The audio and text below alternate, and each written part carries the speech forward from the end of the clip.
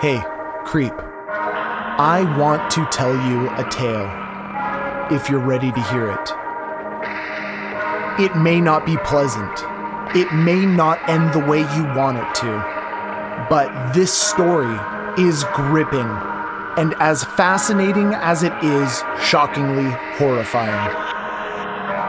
Are you ready? My name's Cole, and you're listening to Tales. Happy 2021, creeps. Welcome to the new year. As I record this, I'm still in the thralls of holiday vacation, but as you are hearing this now, some of you at least have gone back to work or school. Creeps, today I would like to present our second holiday double feature, despite the fact that for most of you, the holidays are already over. Next week we will be returning to our regular programming with an absolutely horrifying tale which will make your jaw drop in disgust and horror alike. Our double feature program today, much as last week, will consist of 2 911 calls and the stories surrounding them.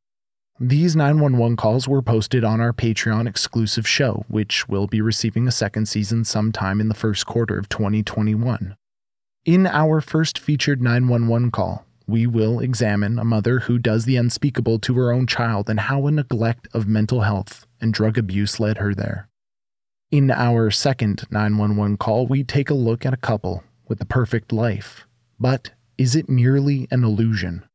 Now, without keeping you creeps from today's tales any longer, please enjoy the second and final special holiday double feature. 911. 911. 911. Address of your emergency. Where's your emergency? Where's your emergency?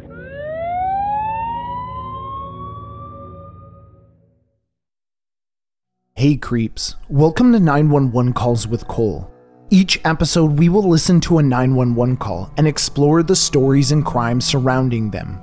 Now, before we get started, check the front door. Is it locked? Okay, good. Now you can relax and sit back as I tell you about Audie Sanchez, the woman who ate her baby. Failure is something every single one of us creeps on this planet has experienced.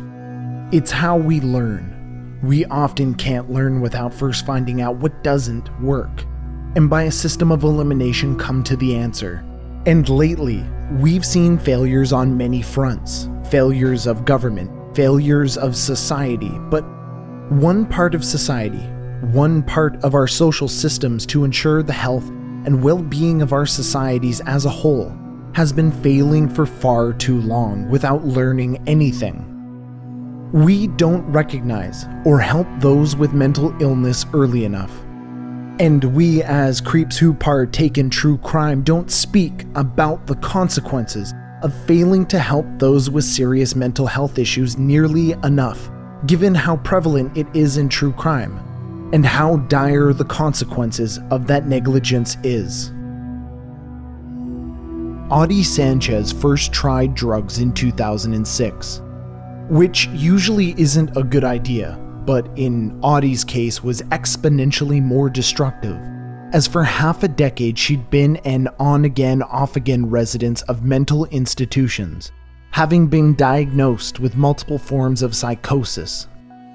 And in fact, Audie had an extensive history with mental illness, but when she tried drugs, things got much, much worse. Audie Sanchez started hearing voices. It took a while, but in 2008, Audie managed to move to Austin, Texas, in an attempt to get psychiatric help. This was a direct result of the last 2 years of self-medicating with drugs, which Audie quickly discovered wasn't helping her, but instead making her life much, much worse. But when she moved to Austin, Texas in 2008, Audie actually managed to finally be hospitalized again and diagnosed with psychosis. With mental health, there isn't a cure-all. In fact, there usually isn't a cure at all. There are only coping mechanisms, and one coping mechanism available in our modern society is prescription. And after some trial and error, Audie's medication changed, and with the change came the stop to the voices in her head. The relief of no longer hearing whispers and shouts, the schizophrenic hammering on the inside of her head must have been a life-changing relief. But the relief was short-lived. The medication was expensive, very expensive, and Audie couldn't afford it. And as Audie Sanchez discontinued the use of her medication due to her inability to afford it, she also happened to get pregnant. Maybe afraid of what medication would do to her unborn child, or perhaps due to the financial strain like before, she declined any medication, including samples given to her by a counselor after Audie sought help for her depression. And oftentimes it's easy to think, if I only had that, or if only things weren't a certain way, I could be happy. It's the same for those without mental illness, but is felt more intensely by those dealing with depression or other forms of mental illness. So no one could blame Audie or her family for the thought that perhaps maybe this would make her happy. Perhaps this baby would give her direction and purpose. It's no different than the idea that you and I would be prone to, seeing a loved one going through similar circumstances. But a few months later, Audie gave birth to her baby son Scott, who was perfectly healthy, which is the ultimate wish of any new mother. But despite that, and despite the hope she and her family both had about the new baby and the change it might bring to her life, Audie Sanchez just fell deeper and deeper into the quagmire which is depression. And then things escalated. On July 20th, 2009, Audie was rushed to Austin Methodist Hospital. She was no longer suffering from depression, but was instead plagued with auditory and visual hallucinations, as well as delusions. Audie Sanchez begged to be admitted to the hospital's 31-bed inpatient psychiatric unit, telling them of the voices, telling them her son's face was changing and morphing in horrific and terrifying ways. But like many before her, and many after her, seeking help just like Audie, she was instead discharged into the care of her sister. Maybe this moment, maybe this failure played a part in the increasing paranoia she started to feel. Or maybe it was the psychosis that was left untreated and unchecked, but all the same, for the sake of her newborn son, she tried as best she could to manage the situation, and would bring Scott, her son, to her sister when she wasn't feeling quite right. And when her sister thought she was fine and rational once more, she would have her son return to her. But one night, while the rest of Audie Sanchez's family slept, Audie started to hear the voices again. In the morning, Audie's sister woke to sounds of primal screaming echoing through the home, shaking the walls and sending sheets of terrified shivers down her back. And when she went to go see what was the matter, well, Audie's sister quickly called 911. Oh my God. San Antonio Fire, New Mass, how can we help you? I need an ambulance at 351 Wayside Drive. 351 Wayside? Yes. A house or an apartment? It's a house. It's an emergency. Okay, and what's going on? What's the emergency? I'm sorry? What's the emergency? What's going on? My sister has, she's her child. Hello? Hello? Tell me what's going on. Don't talk to the other people. Talk to me. My sister has, she's hurt her child. Seriously, hurt her child. How did she do that? What's going on with the child? The baby is dead. She has... What did you say? The baby is dead. How old is the baby? The baby's 3 weeks, not even 3 weeks old. 3 weeks old? Not even 3 weeks old. Please. What did she do to him? Oh, Or her? she stabbed him. There's blood all over the bed. There's, I don't know. All right, ma'am. Stay on the line. You're going to connect you up to the police, okay? Stay on the line. Yes, I'm here. All right. Go ahead. Ma'am, what is your name? My name is Priscilla Garcia. Where is your sister at? Just stay there, Auntie. Stay there. I'm sorry. Priscilla, where's your sister at? She's just sitting on the couch. She's gone crazy last night. She was hearing voices. She kept bringing me the baby, and finally she calmed down, and I took her back to baby. And then now I just woke up to her screaming. Okay, how old is the baby? Not even 3 weeks old. She's the baby's dead. The baby's dead. Please, somebody come. Okay, they're on their way, buddy, okay? I need the keys so I can open the front door.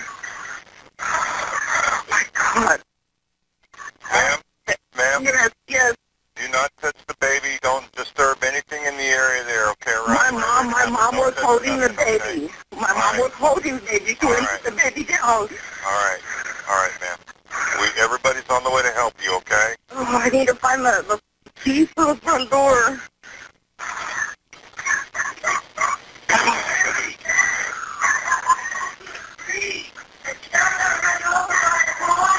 No, Auntie, nobody's there. It's okay, baby. Just stay right there. Is that your sister? Yes.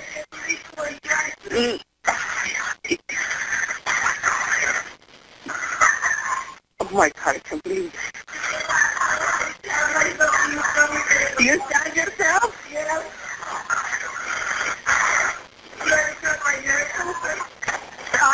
Sister, I told you to come to me. I tried, but you told me that you died. I'm not dead, Auntie. I'm standing right here talking to you. Priscilla. Yes. Where did she stab herself? In the heart and in the stomach, she says. No. Where did you see it? I see a stab wound in her heart, yes. Your sister? I'm looking at her right now, yes. EMF? Okay. All right, they're on their way, okay? Oh, my God. I love you. Yeah, please. I love you. Mama, calm down. I didn't mean to do what he told me to. Oh, Gregory.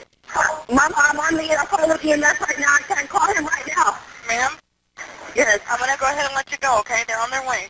All right, bye-bye. Police responded to the call, not quite prepared for what they were about to see. There was no way they could have been prepared. There was nothing in the world that could steal a normal person's heart and mind against what they came across. As police entered, they heard the horrible screams of a mother in unimaginable pain screaming over and over, "I killed my baby. I killed my baby." Audie sat on the couch with a self-inflicted stab wound on her chest, and she had tried to take a knife to her neck, unsuccessfully, only partially slashing her throat.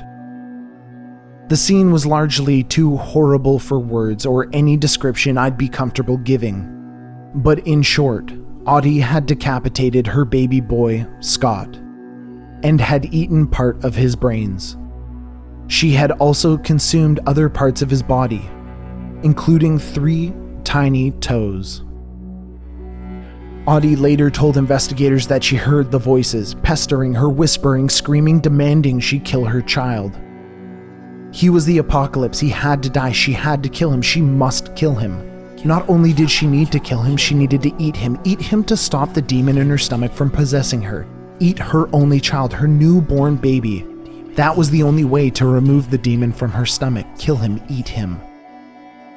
Audie was found not guilty by reasons of insanity and was sentenced to be held in a mental institution until the point that she was no longer thought to be a danger to herself or others. Finally, Audie would receive the help she needed, but far too late, and all the worse for it. Ironically, though, the police who attended the scene would also seek psychological help in the aftermath. But unlike Audie Sanchez, they had no problem getting the help they needed. That's it for this episode of 911 Calls with Cole. I hope you enjoyed it. I hope you learned something. I hope you never find yourself in a position where you are unable to get the mental help that you need. And I hope if you know anyone who is going through mental health issues, that you extend empathy and try to help in any way that you can. Have some feedback? Feel free to tweet at me at Tales by Cole, or by visiting our Facebook group by searching Tales by Cole Podcast Discussion Group. Thanks for tuning in. Stay healthy, stay safe, and don't forget to lock the doors.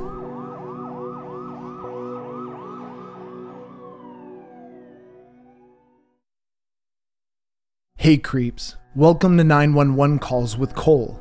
Each episode, we will listen to a 911 call and explore the stories and crimes surrounding them. Now, before we get started, check the front door. Is it locked? Okay, good. Now you can relax and sit back as I tell you about David Pomphret.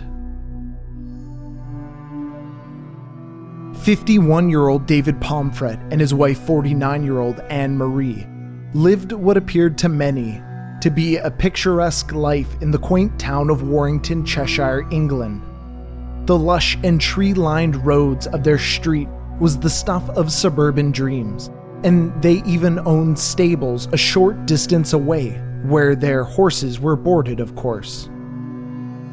David had worked his entire life, grinding and climbing the staircase of success, and that had allowed him to spoil not only his wife with her horses, which she had a deep passion for, but it also allowed David Pomphret to spoil his 18-year-old daughter Megan and provide her with things he never had growing up.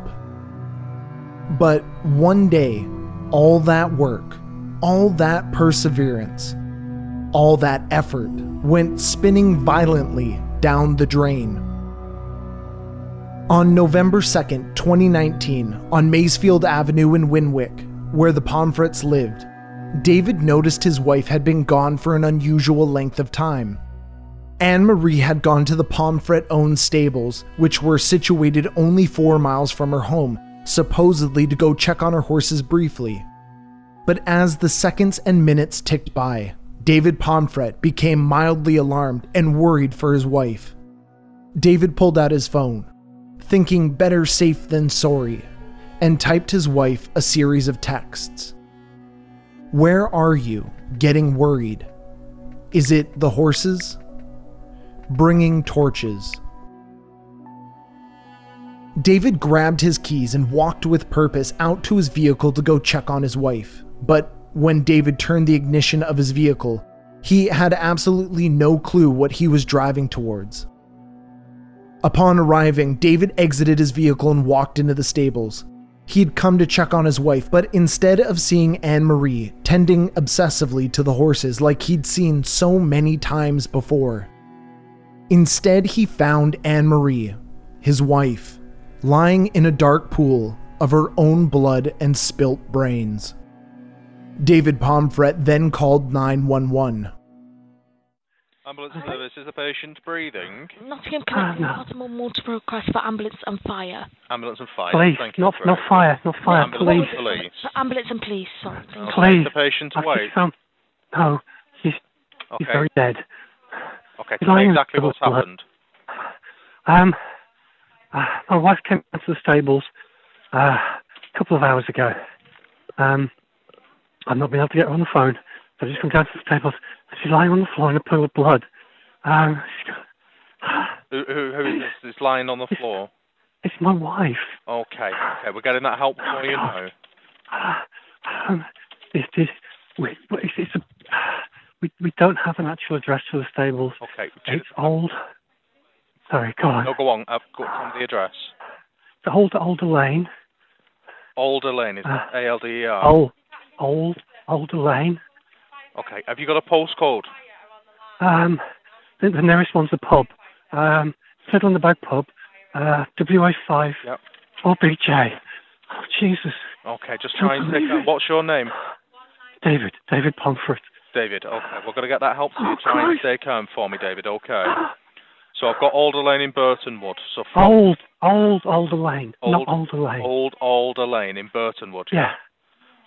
Okay, we're getting that help to you now, okay. Please. Oh, Christ. And whereabouts on Old Alder Lane? What's this stables called? Is it the old stables? No. It's the other side of the road to that. It's near the pub. And what's it called? It's just we don't have a name. It's just the stables. We don't know. We've not named it. It's not got a name. Okay. No. Oh, Christ. What does it look like? What are they looking for when they come down that road? There's 2 cars parked in the road. Mine and my wife's. Mine's slightly in the road because the car's blocking the gate. Okay. Jesus. Okay, we're getting that help to you as quickly as we can, David. Just stay calm for me, okay? Okay.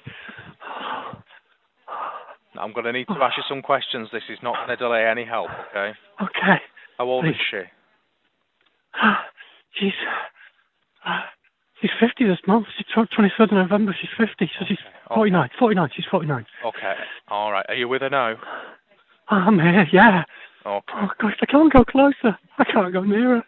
Okay, David, try and stay calm. You're doing really well for me, okay? Oh, Jesus Christ. Oh, what can I tell my daughter? David, try and stay calm for me, okay? You're doing a really good job. Now, David, please tell me why it looks like she's dead. Oh, she's right on the floor, the pool of blood. There's a brains are everywhere. It looks like she has her head beaten in. David, sorry, tell me that again. There's what everywhere? Brains and blood. Oh, God. Okay. David, we're getting that help with you as quickly as we can. I'm going to cut the lights up. Oh, Jesus, God. David, just try and stay calm. We're getting that help to you as quickly as we can, okay? Oh, Jesus. No. David, when did you last see her? Oh, Christ, what time is it now? What time is it? About 9:30? It's about 10 to 10 now. Is it today that you saw her? Jesus. Yeah. Yeah? God, I can't think of the time. Okay. Don't carry a watch.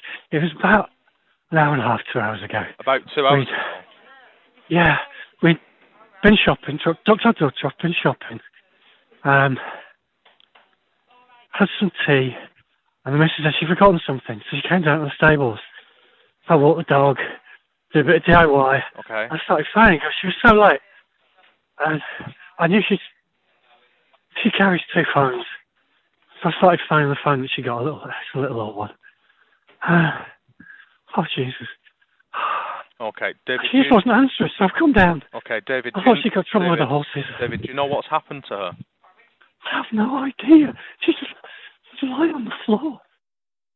Police quickly arrived to the scene, and their initial suspicion fell immediately on David. Of course, usually the husband or someone close to the victim is responsible, and based on this assumption, police arrested David Pomphret. But then he was eventually released on bail.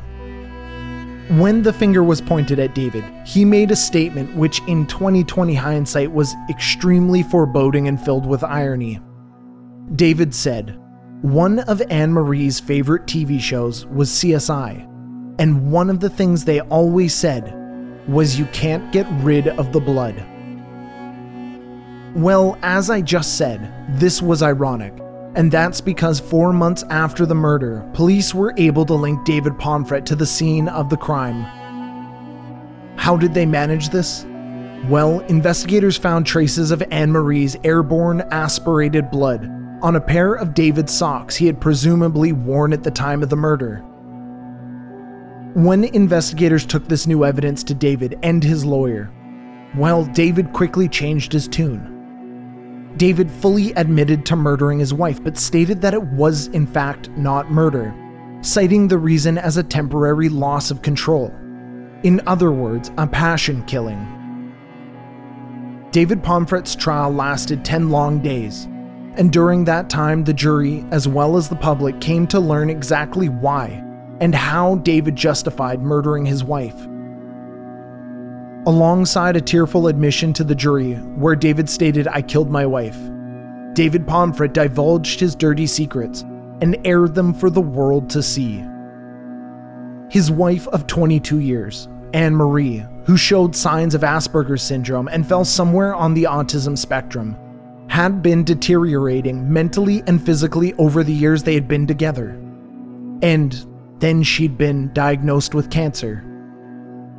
His statement to the court was that his wife was a fiery and volatile woman who would verbally and physically abuse both himself and their 18-year-old daughter when she'd get into fits of rage.